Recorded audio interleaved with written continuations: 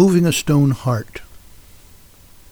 A king once sent his son to a far-off land so that he can learn from scholars and wise men.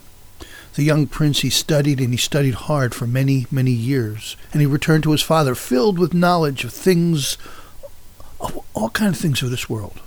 Now, the king wished to test his son's knowledge, and he gave his son one task to perform, and the prince was to take a huge rock from the palace courtyard to the roof of the palace.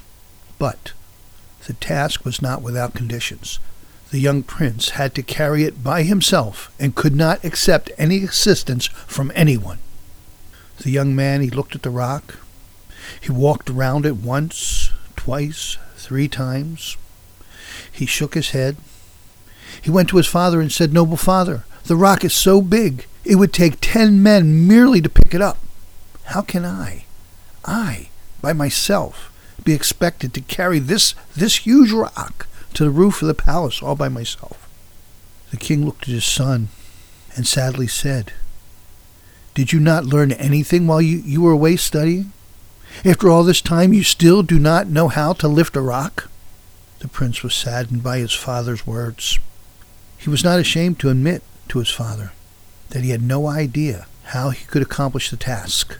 The king went on to explain, "It is indeed a great task, but the solution is actually quite simple.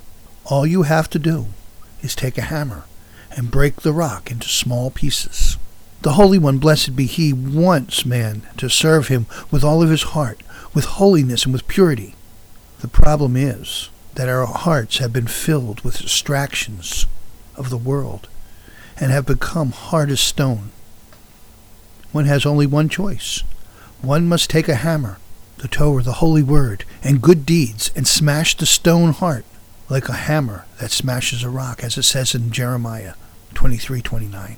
May all your tales end with shalom, peace.